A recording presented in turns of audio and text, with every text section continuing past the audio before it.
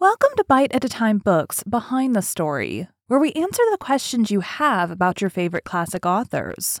What inspired your favorite author to write their novels? What was going on in the world at the time? Follow along with us as we tell you what was happening in the world while your favorite authors wrote your favorite classics. My name is Bree Carlisle, and I love to read and wanted to share my passion with listeners like you. If you enjoy our show, be sure to follow us so you get all the new episodes. If you want to see exclusive behind the scenes of our show, join our Patreon. We would also love for you to drop us a rating on your favorite podcast platform and share our show with your friends. You can catch us on all the social medias at Bite at a Time Books.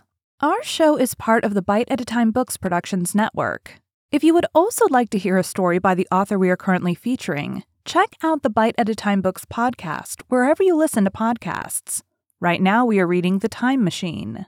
Today we'll be talking about the life of H.G. Wells. Herbert George Wells, September 21st, 1866 to August 13th, 1946, was an English writer. Prolific in many genres, he wrote dozens of novels, short stories, and works of social commentary, history, satire, biography, and autobiography. His work also included 2 books on recreational war games. Wells is now best remembered for his science fiction novels and is often called the father of science fiction, along with Jules Verne and the publisher Hugo Gernsback. During his own lifetime, however, he was most prominent as a forward-looking, even prophetic social critic who devoted his literary talents to the development of a progressive vision on a global scale. A futurist, he wrote a number of utopian works and foresaw the advent of aircraft, tanks, space travel, nuclear weapons, satellite television, and something resembling the World Wide Web. His science fiction imagined time travel, alien invasion, invisibility, and biological engineering. Brian Aldiss referred to Wells as the Shakespeare of science fiction, while American writer Charles Fort referred to him as a wild talent. Wells rendered his works convincing by instilling commonplace detail alongside a single extraordinary assumption per work, dubbed Wells's Law, leading Joseph Conrad to hail him in 1898 as "O realist of the fantastic." His most notable science fiction works include The Time Machine, 1895, which was his first novel, The Island of Dr. Moreau, 1896, The Invisible Man, 1897, The War of the Worlds, 1898, and the military science fiction The War in the Air, 1907. Wells was nominated for the Nobel Prize in Literature 4 times. Wells's earliest specialized training was in biology, and his thinking on ethical matters took place in a specifically and fundamentally Darwinian context. He was also an outspoken socialist from a young age. Often, but not always, as at the beginning of the First World War, sympathizing with pacifist views. His later works became increasingly political and didactic, and he wrote little science fiction, while he sometimes indicated on official documents that his profession was that of a journalist. Novels such as Kipps and The History of Mr. Polly, which describe lower middle-class life, led to the suggestion that he was a worthy successor to Charles Dickens. But Wells described a range of social strata and even attempted in Tono Bungay, 1909, a diagnosis of English society as a whole. Wells was a diabetic and co-founded the charity, the Diabetic Association, known today as Diabetes UK, in 1934. Herbert George Wells was born at Atlas House, 162 High Street in Bromley, Kent, on September 21, 1866. Called Bertie by his family, he was the 4th and last child of Joseph Wells, a former domestic gardener and at the time a shopkeeper and professional cricketer, and Sarah Neal, a former domestic servant. An inheritance had allowed the family to acquire a shop in which they sold china and sporting goods. Although it failed to prosper, the stock was old and worn out, and the location was poor. Joseph Wells managed to earn a meager income, but little of it came from the shop, and he received an unsteady amount of money from playing professional cricket for the Kent County team. A defining incident of young Wells's life was an accident in 1874 that left him bedridden with a broken leg. To pass the time, he began to read books from the local library, brought to him by his father. He soon became devoted to the other worlds and lives to which books gave him access. They also stimulated his desire to write. Later that year, he entered Thomas Morley's Commercial Academy, a private school founded in 1849 following the bankruptcy of Morley's earlier school. The teaching was erratic, the curriculum mostly focused. Wells later said on producing copperplate handwriting and doing the sort of sums useful to tradesmen. Wells continued at Morley's Academy until 1880. In 1877, his father Joseph Wells suffered a fractured thigh. The accident effectively put an end to Joseph's career as a cricketer, and his subsequent earnings as a shopkeeper were not enough to compensate for the loss of the primary source of family income. No longer able to support themselves financially, the family instead sought to place their sons as apprentices in various occupations. From 1880 to 1883, Wells had an unhappy apprenticeship as a draper in Hyde's Drapery Emporium in Southsea. His experiences at Hyde's, where he worked a 13-hour day and slept in a dormitory with other apprentices, later inspired his novels, The Wheels of Chance, The History of Mr. Polly, and Kipps, which portray the life of a draper's apprentice as well as providing a critique of society's distribution of wealth. Wells's parents had a turbulent marriage, owing primarily to his mother's being a Protestant and his father's being a free thinker. When his mother returned to work as a lady's maid at Upperk, a country house in Sussex, one of the conditions of work was that she would not be permitted to have living space for her husband and children. Thereafter, she and Joseph lived separate lives, though they never divorced and remained faithful to each other. As a consequence, Herbert's personal troubles increased as he subsequently failed as a draper and also, later, as a chemist's assistant. However, Upperk had a magnificent library in which he immersed himself, reading many classic works, including Plato's Republic, Thomas More's Utopia, and the works of Daniel Defoe. This was the beginning of Wells's venture into literature. In October 1879, Wells's mother arranged through a distant relative, Arthur Williams, for him to join the National School at Wookey in Somerset as a pupil teacher, a senior pupil who acted as a teacher of younger children. In December that year, however, Williams was dismissed for irregularities in his qualifications, and Wells was returned to Upperk. After a short apprenticeship at a chemist in nearby Midhurst and an even shorter stay as a boarder at Midhurst Grammar School, he signed his apprenticeship papers at Hyde's. In 1883, Wells persuaded his parents to release him from the apprenticeship, taking an opportunity offered by Midhurst Grammar School again to become a pupil teacher. His proficiency in Latin and science during his earlier short stay had been remembered. The years he spent in Southsea had been the most miserable of his life to that point, but his good fortune at securing a position at Midhurst Grammar School meant that Wells could continue his self-education in earnest. The following year, Wells won a scholarship to the Normal School of Science, later the Royal College of Science in South Kensington, now part of Imperial College London, in London, studying biology under Thomas Henry Huxley. As an alumnus, he later helped to set up the Royal College of Science Association, of which he became the first president in 1909. Wells studied in his new school until 1887, with a weekly allowance of 21 shillings, a guinea, thanks to his scholarship. This ought to have been a comfortable sum of money. At the time, many working-class families had round about £1 a week as their entire household income. Yet, in his experiment and autobiography, Wells speaks of constantly being hungry. And indeed, photographs of him at the time show a youth who is very thin and malnourished. He soon entered the debating society of the school. These years mark the beginning of his interest in a possible reformation of society.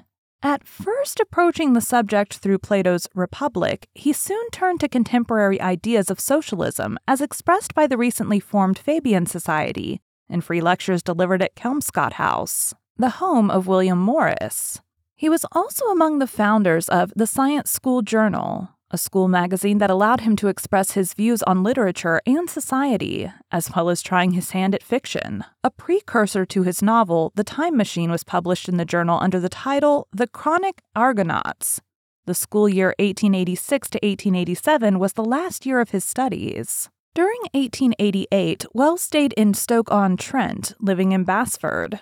The unique environment of the Potteries was certainly an inspiration. He wrote in a letter to a friend from the area that the distinct made an immense impression on me.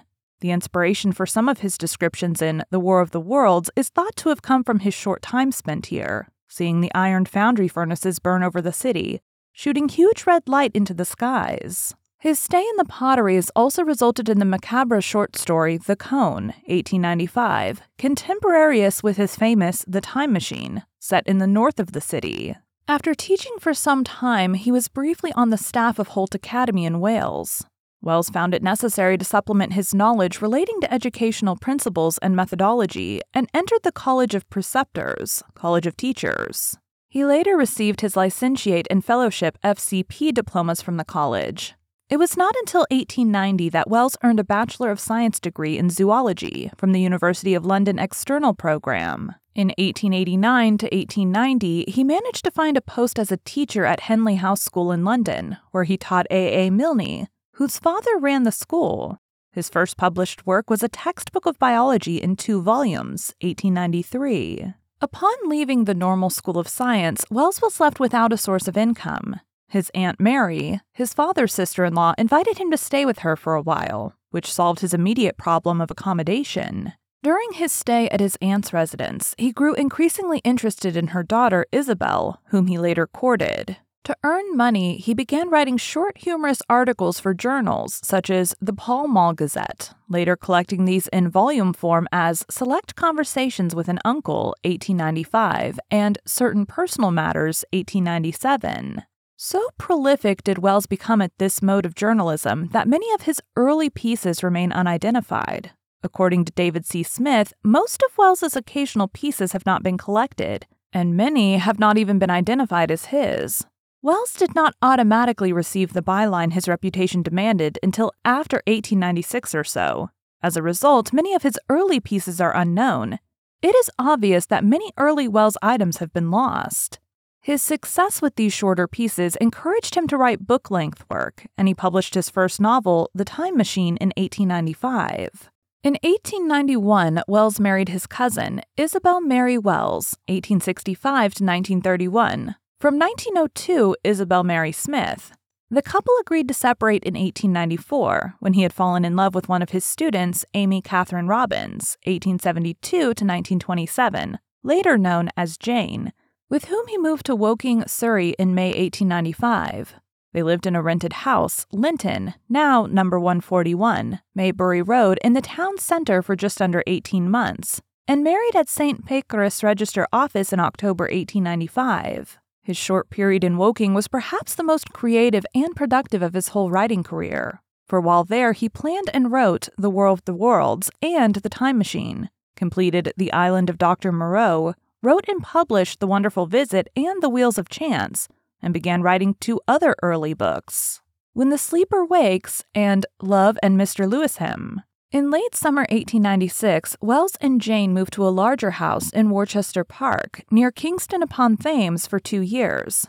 This lasted until his poor health took them to Sandgate near Folkestone, where he constructed a large family home, Spade House, in 1901. He had 2 sons with Jane, George Philip, known as Gyp, 1901 to 1985, and Frank Richard, 1903 to 1982, grandfather of film director Simon Wells. Jane died on October 6, 1927, in Dunmow at the age of 55. Wells had affairs with a significant number of women. In December 1909, he had a daughter, Anna Jane, with the writer Amber Reeves, whose parents, William and Maud Pember Reeves, had met through the Fabian Society. Amber had married the barrister G.R. Blanco White in July of that year, as co-arranged by Wells. After Beatrice Webb voiced disapproval of Wells's sordid intrigue with Amber, he responded by lampooning Beatrice Webb and her husband Sidney Webb in his 1911 novel, The New Machiavelli, as Altoria and Oscar Bailey, a pair of short-sighted bourgeois manipulators. Between 1910 and 1913, novelist Elizabeth von Arnim was one of his mistresses. In 1914, he had a son, Anthony West, 1914 to 1987, by the novelist and feminist Rebecca West, 26 years his junior. In 1920 to 1921, and intermittently until his death, he had a love affair with the American birth control activist Margaret Sanger. Between 1924 and 1933, he partnered with the 22-year younger Dutch adventurer and writer Odette Kuhn, for whom he lived in Le Pideau, a house they built together in Grassy, France. Wells dedicated his longest book to her, The World of William Clissold, 1926. When visiting Maxim Gorky in Russia in 1920, he had slept with Gorky's mistress, Morat Budberg, then still Countess Benkendorf and 27 years his junior. In 1933, when she left Gorky and immigrated to London, their relationship renewed and she cared for him through his final illness.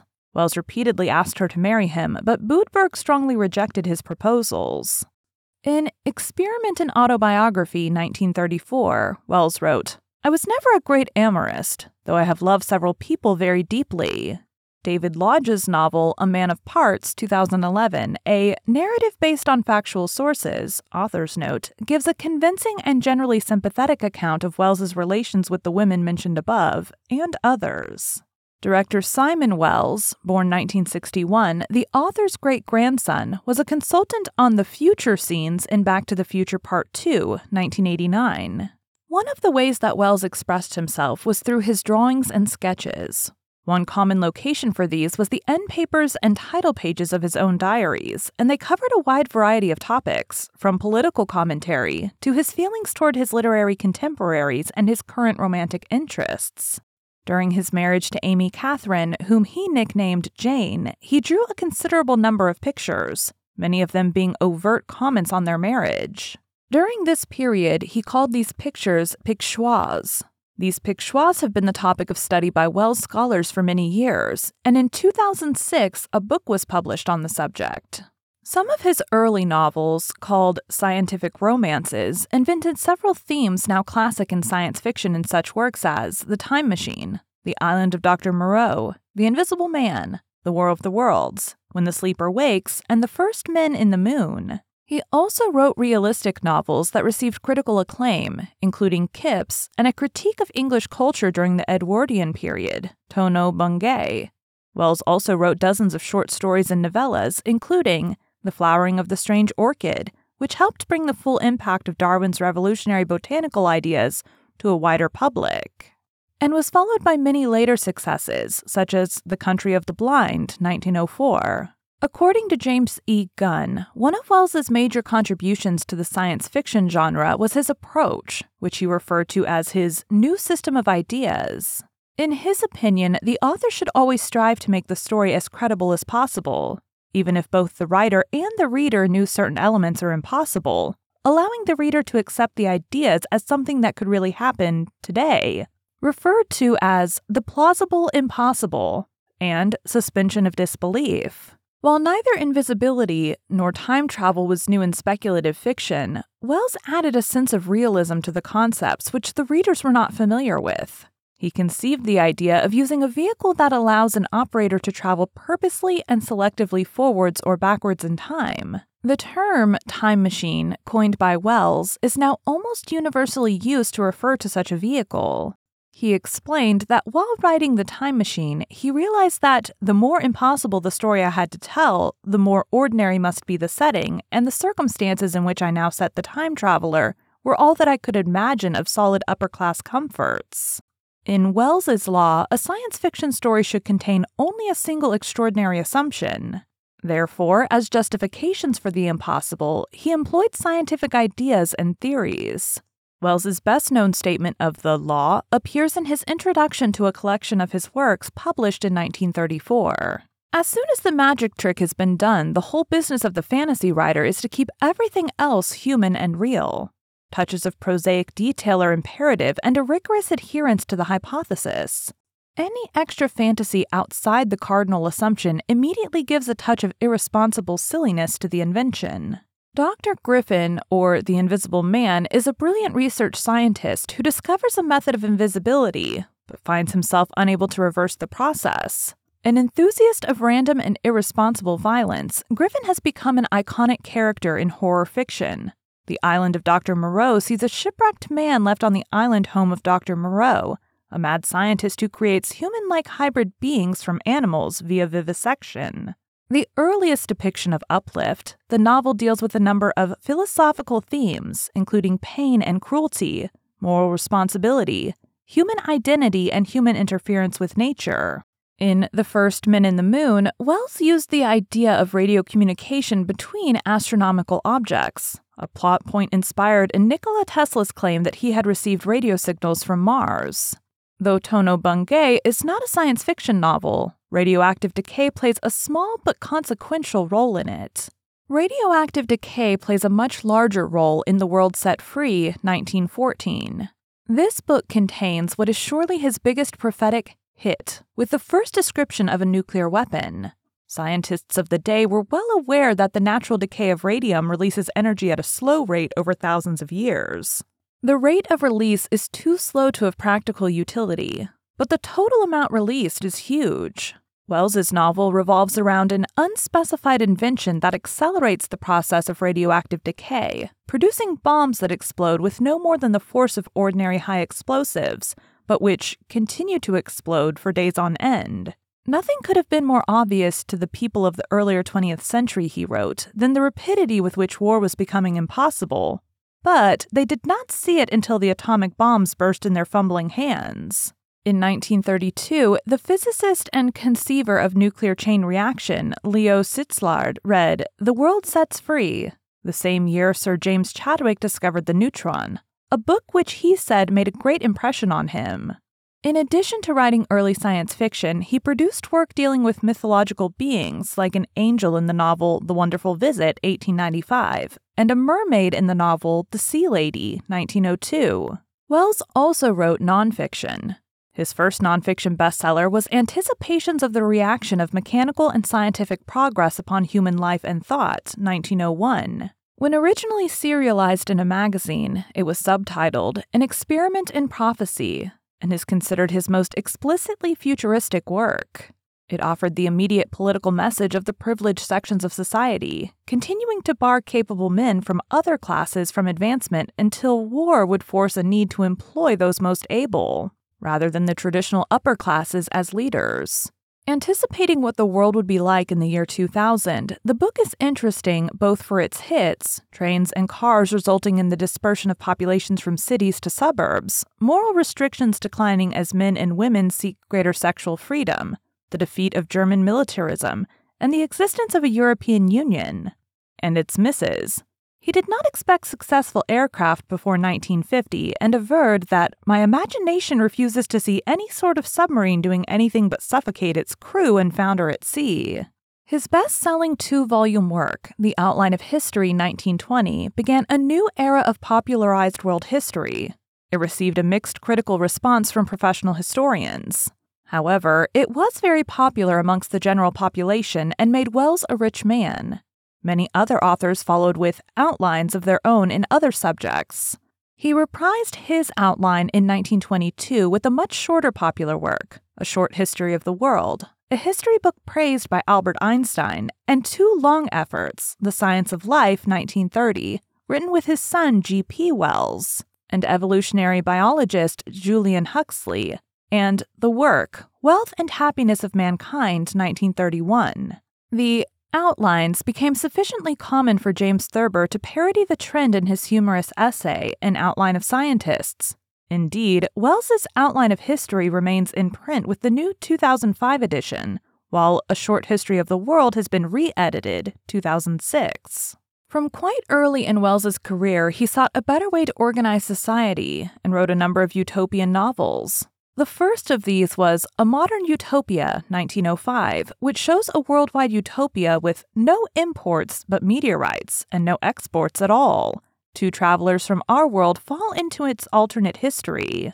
The others usually begin with the world rushing to catastrophe until people realize a better way of living, whether by mysterious gases, from a comet causing people to behave rationally and abandoning a European war in the days of the comet 1906. Or a World Council of Scientists taking over, as in The Shape of Things to Come, 1933, which he later adapted for the 1936 Alexander Korda film, Things to Come. This depicted all too accurately the impending World War, with cities being destroyed by aerial bombs. He also portrayed the rise of the fascist dictators in The Autocracy of Mr. Parham, 1930, and The Holy Terror, 1939. Men Like Gods, 1923, is also a utopian novel. Wells in this period was regarded as an enormously influential figure. The critic Malcolm Cowley stated, by the time he was 40, his influence was wider than any other living English writer. Wells contemplates the ideas of nature and nurture, and questions humanity in books such as The First Men in the Moon, where nature is completely suppressed by nurture, and The Island of Dr. Moreau, where the strong presence of nature represents a threat to civilized society. Not all his scientific romances ended in a utopia, and Wells also wrote a dystopian novel, When the Sleeper Wakes, 1899, rewritten as The Sleeper Awakes, 1910, which pictures a future society where the classes have become more and more separated, leading to a revolt of the masses against the rulers. The Island of Dr. Moreau is even darker. The narrator, having been trapped on an island of animals, vivisected, unsuccessfully, into human beings, eventually returns to England. Like Gulliver on his return from the Houyhnhnms, he finds himself unable to shake off the perceptions of his fellow humans as barely civilized beasts, slowly reverting to their animal natures. Wells also wrote the preface for the first edition of W.N.P. Barbellian's Diaries, the Journal of a Disappointed Man, published in 1919. Since Barbellian was the real author's pen name, many reviewers believe Wells to have been the true author of the journal. Wells always denied this, despite being full of praise for the diaries. In 1927, a Canadian teacher and writer, Florence Deeks, unsuccessfully sued Wells for infringement of copyright and breach of trust, claiming that much of The Outline of History had been plagiarized from her unpublished manuscript, The Web of the World's Romance, which had spent nearly 9 months in the hands of Wells's Canadian publisher, Macmillan Canada. However, it was sworn on oath at the trial that the manuscript remained in Toronto in the safekeeping of Macmillan, and that Wells did not even know it existed, let alone had seen it. The court found no proof of copying and decided the similarities were due to the fact that the books had similar nature, and both writers had access to the same sources. In 2000, A.B. McKillop, a professor of history at Carleton University, produced a book on the case, The Spinster and the Prophet, Florence Deeks, H.G. Wells, and the Mystery of the Purloined Past. According to McKillop, the lawsuit was unsuccessful due to the prejudice against a woman suing a well-known and famous male author, and he paints a detailed story based on the circumstantial evidence of the case. In 2004, Dennis N. Magnuson, professor emeritus of the Faculty of Law, Queen's University, Ontario, published an article on Deeks v. Wells. This re-examines the case in relation to McKillop's book. While having some sympathy for Deeks, he argues that she had a weak case that was not well presented, and though she may have been met with sexism from her lawyers, she received a fair trial, adding that the law applied is essentially the same law that would be applied to a similar case today, i.e. 2004. In 1933, Wells predicted in The Shape of Things to Come that the World War he feared would begin in January 1940, a prediction which ultimately came true 4 months early in September 1839 with the outbreak of World War II. In 1936, before the Royal Institution, Wells called for the compilation of a constantly growing and changing world encyclopedia to be reviewed by outstanding authorities and made accessible to every human being. In 1938, he published a collection of essays on the future organization of knowledge and education, World Brain, including the essay The Idea of a Permanent World Encyclopedia. Prior to 1933, Wells's books were widely read in Germany and Austria, and most of his science fiction works had been translated shortly after publication. By 1933, he had attracted the attention of German officials because of his criticism of the political situation in Germany, and on May 10, 1933, Wells's books were burned by the Nazi youth in Berlin's Omniplatz, and his works were banned from libraries and bookstores.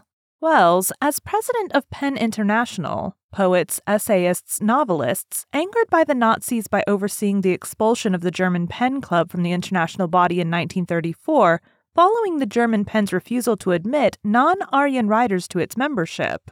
At a Pen conference in Ragusa, Wells refused to yield to Nazi sympathizers who demanded that the exiled author, Ernst Toller, be prevented from speaking. Near the end of World War II, Allied forces discovered that the SS had compiled lists of people slated for immediate arrest during the invasion of Britain in the abandoned Operation Sea Lion, with Wells included in the alphabetical list of the Black Book.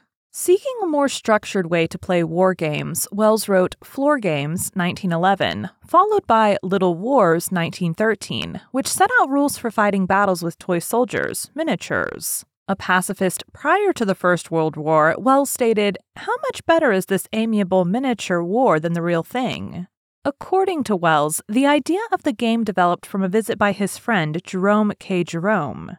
After dinner, Jerome began shooting down toy soldiers with a toy cannon, and Wells joined in to compete.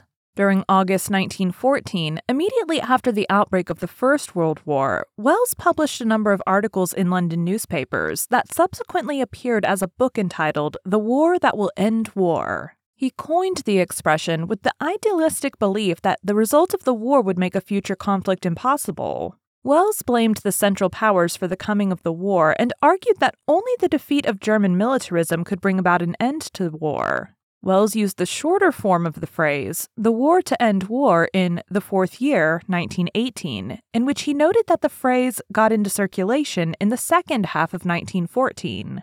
In fact, it had become one of the most common catchphrases of the war. In 1918, Wells worked for the British War Propaganda Bureau, also called Wellington House. Wells was also one of 53 leading British authors, a number that included Rudyard Kipling, Thomas Hardy, and Sir Arthur Conan Doyle, who signed their names to the Author's Declaration.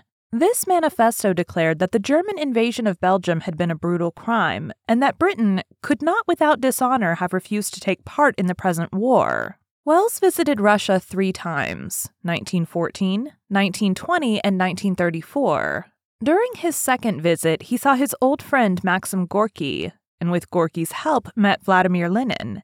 In his book, Russia in the Shadows, Wells portrayed Russia as recovering from a total social collapse, the completest that has ever happened to any modern social organization. On July 23, 1934, after visiting U.S. President Franklin D. Roosevelt, Wells went to the Soviet Union and interviewed Joseph Stalin for 3 hours for the New Statesman magazine, which was extremely rare at that time. He told Stalin how he had seen the happy faces of healthy people in contrast with his previous visit to Moscow in 1920. However, he also criticized the lawlessness, class discrimination, state violence, and absence of free expression. Stalin enjoyed the conversation and replied accordingly. As the chairman of the London-based PEN International, which protected the rights of authors to write without being intimidated, Wells hoped by his trip to USSR he could win Stalin over by force of argument. Before he left, he realized that no reform was to happen in the near future. Wells's greatest literary output occurred before the First World War, which was lamented by younger authors whom he had influenced. In this connection, George Orwell described Wells as too sane to understand the modern world, and since 1920, he has squandered his talents in slaying paper dragons. G.K. Chesterton quipped, "Mr. Wells is a born storyteller who has sold his birthright for a pot of message." Wells had diabetes and was a co-founder in 1934 of the Diabetic Association, now Diabetes UK, the leading charity for people with diabetes in the UK. On October 28, 1940, on the radio station KTSA in San Antonio, Texas, Wells took part in a radio interview with Orson Welles, who, 2 years previously, had performed a famous radio adaptation of The War of the Worlds. During the interview, by Charles C. Shaw, a KTSA radio host, Wells admitted his surprise at the sensation that resulted from the broadcast, but acknowledged his debt to Wells for increasing sales of one of his more obscure titles. Wells died of unspecified causes on August 13, 1946, age 79, at his home at 13 Hanover Terrace, overlooking Regent's Park, London.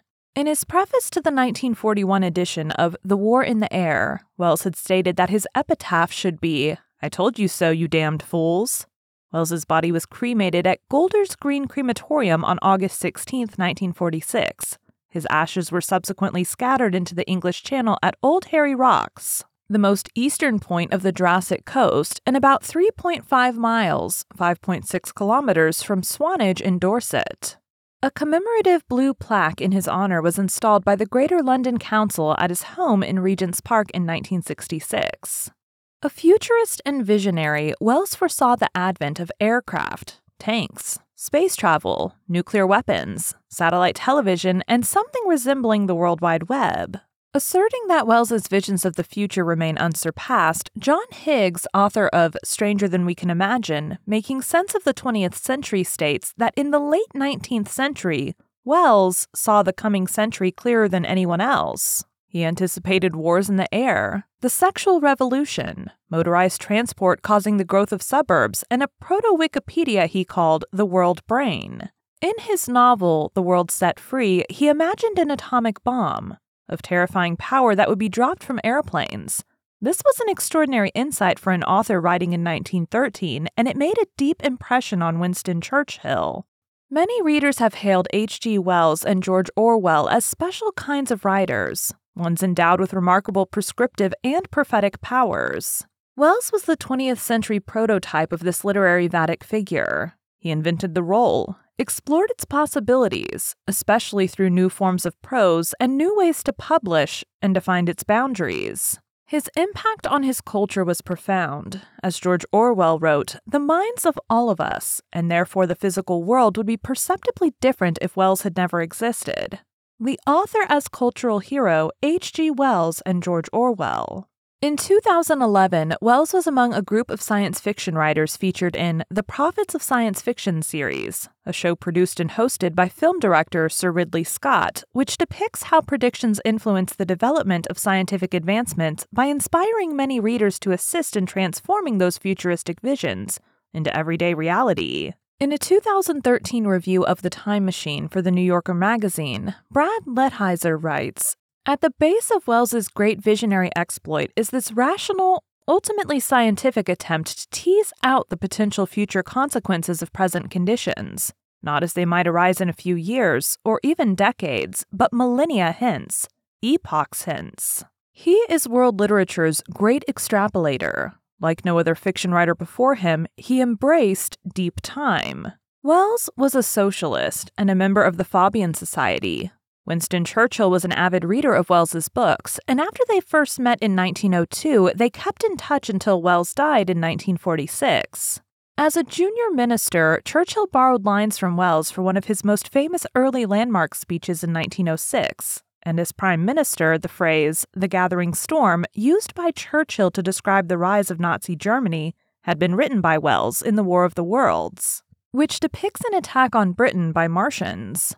Wells's extensive writings on equality and human rights, most notably his most influential work, The Rights of Man, 1940, laid the groundwork for the 1948 Universal Declaration of Human Rights, which was adopted by the United Nations shortly after his death. His efforts regarding the League of Nations, on which he collaborated on the project with Leonard Woolf, with the booklets The Idea of a League of Nations, Prolegomena to the Study of World Organization, and The Way of the League of Nations, became a disappointment as the organization turned out to be a weak one, unable to prevent the Second World War, which itself occurred towards the very end of his life, and only increased the pessimistic side of his nature. In his last book, Mind at the End of Its Tether, 1945, he considered the idea that humanity being replaced by another species might not be a bad idea. He referred to the era between the two world wars as the Age of Frustration. Wells's views on God and religion changed over his lifetime. Early in his life, he distanced himself from Christianity, and later from theism. And finally, late in life, he was essentially atheistic. Martin Gardner summarizes this progression. The younger Wells did not object to using the word God, provided it did not imply anything resembling human personality. In his middle years, Wells went through a phase of defending the concept of a finite God, similar to the God of such process theologians as Samuel Alexander, Edgar Brightman, and Charles Hartshorne. He even wrote a book about it called God the Invisible King. Later, Wells decided he was really an atheist. In God the Invisible King, 1917, Wells wrote that his idea of God did not draw upon the traditional religions of the world. The book sets out as forcibly and exactly as possible the religious belief of the writer, which is a profound belief in a personal and intimate God. Putting the leading idea of this book very roughly, these two antagonistic typical conceptions of God may be best contrasted by speaking of one of them as God as nature or the creator, and the other one as God is Christ or the Redeemer. One is the great outward God. The other is the inmost God. The first idea was perhaps developed most highly and completely in the God of Spinoza. It is a conception of God tending to pantheism, to an idea of comprehensive God as ruling with justice rather than affection, to a conception of aloofness and awe-striking worshipfulness. The second idea, which is contradictory to this idea of an absolute God, is the God of the human heart. The writer suggested that the great outline of the theological struggles of that phase of civilization and world unity which produced Christianity was a persistent but unsuccessful attempt to get these two different ideas of God into one focus. Later in the work, he aligns himself with a Renaissance or modern religion, neither atheist nor Buddhist nor Mohammedan nor Christian. That he has found growing up in himself. Of Christianity, he said, "It is not now true for me. Every believing Christian is, I am sure, my spiritual brother. But if systemically I called myself a Christian, I feel that to most men I should imply too much and so tell a lie." Of other world religions, he writes, "All these religions are true for me as Canterbury Cathedral is a true thing and as a Swiss chalet is a true thing. There they are, and they have served a purpose.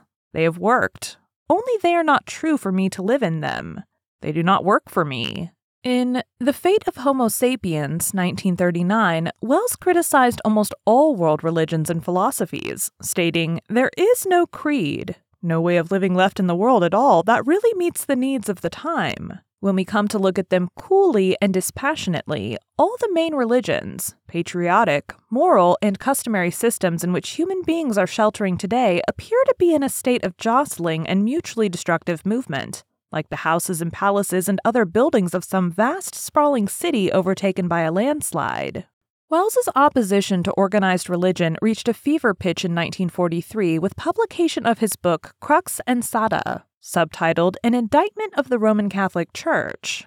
The science fiction historian John Clute describes Wells as the most important writer the genre has yet seen, and notes his work has been central to both British and American science fiction.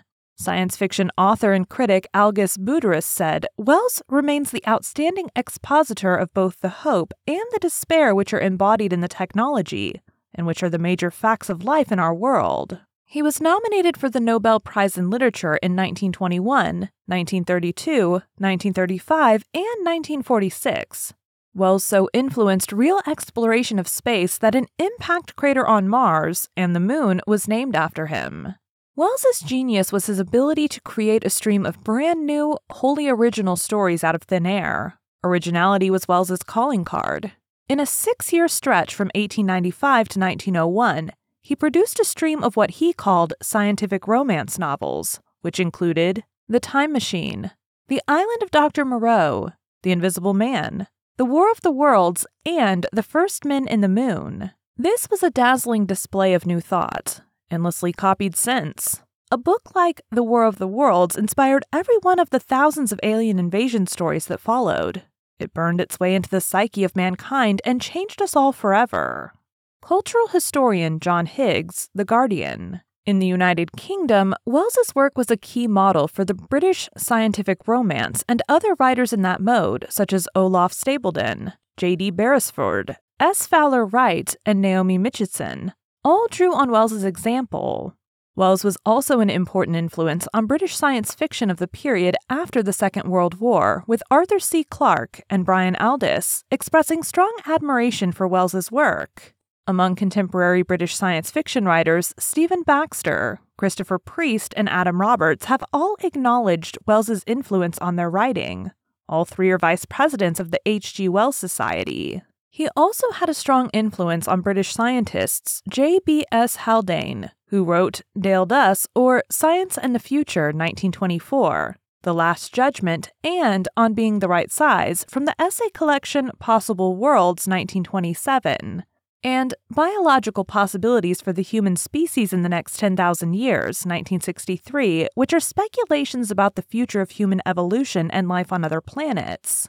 Haldane gave several lectures about these topics, which in turn influenced other science fiction writers. In the United States, Hugo Gernsback reprinted most of Wells's work in the pulp magazine Amazing Stories regarding Wells's work as texts of central importance to the self-conscious new genre. Later American writers such as Ray Bradbury, Isaac Olmsted, Frank Herbert and Carl Sagan, and Ursula K. Le Guin are recalled being influenced by Wells. Sinclair Lewis's early novels were strongly influenced by Wells's realistic social novels, such as The History of Mr. Polly. Lewis also named his first son Wells after the author. Lewis nominated H.G. Wells for the Nobel Prize in Literature in 1932. In an interview with the Paris Review, Vladimir Nabokov described Wells as his favorite writer when he was a boy and a great artist. He went on to cite The Passionate Friends and Veronica, The Time Machine, and The Country of the Blind as superior to anything else written by Wells's British contemporaries. Nabokov said, his sociological cogitations can be safely ignored, of course, but his romances and fantasies are superb. Jorge Luis Borges wrote many short pieces on Wells, in which he demonstrates a deep familiarity with much of Wells's work.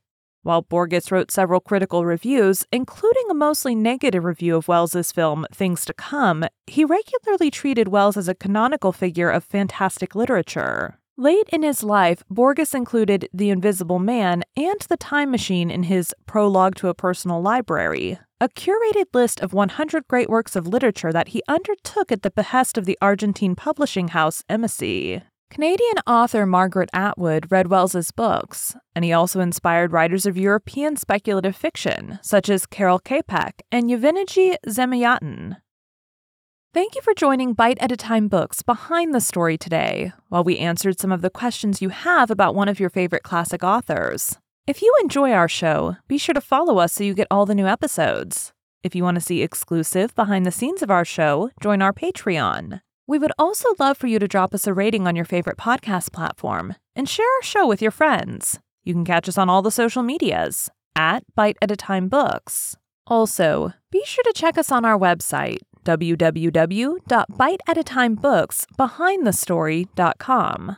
Our show is part of the Bite at a Time Books Productions Network. If you would also like to hear a story by the author we are currently featuring, check out the Bite at a Time Books podcast wherever you listen to podcasts. Right now we are reading The Time Machine. Again, my name is Brie Carlisle, and I hope you come back next week when we answer more questions about one of your favorite classic authors.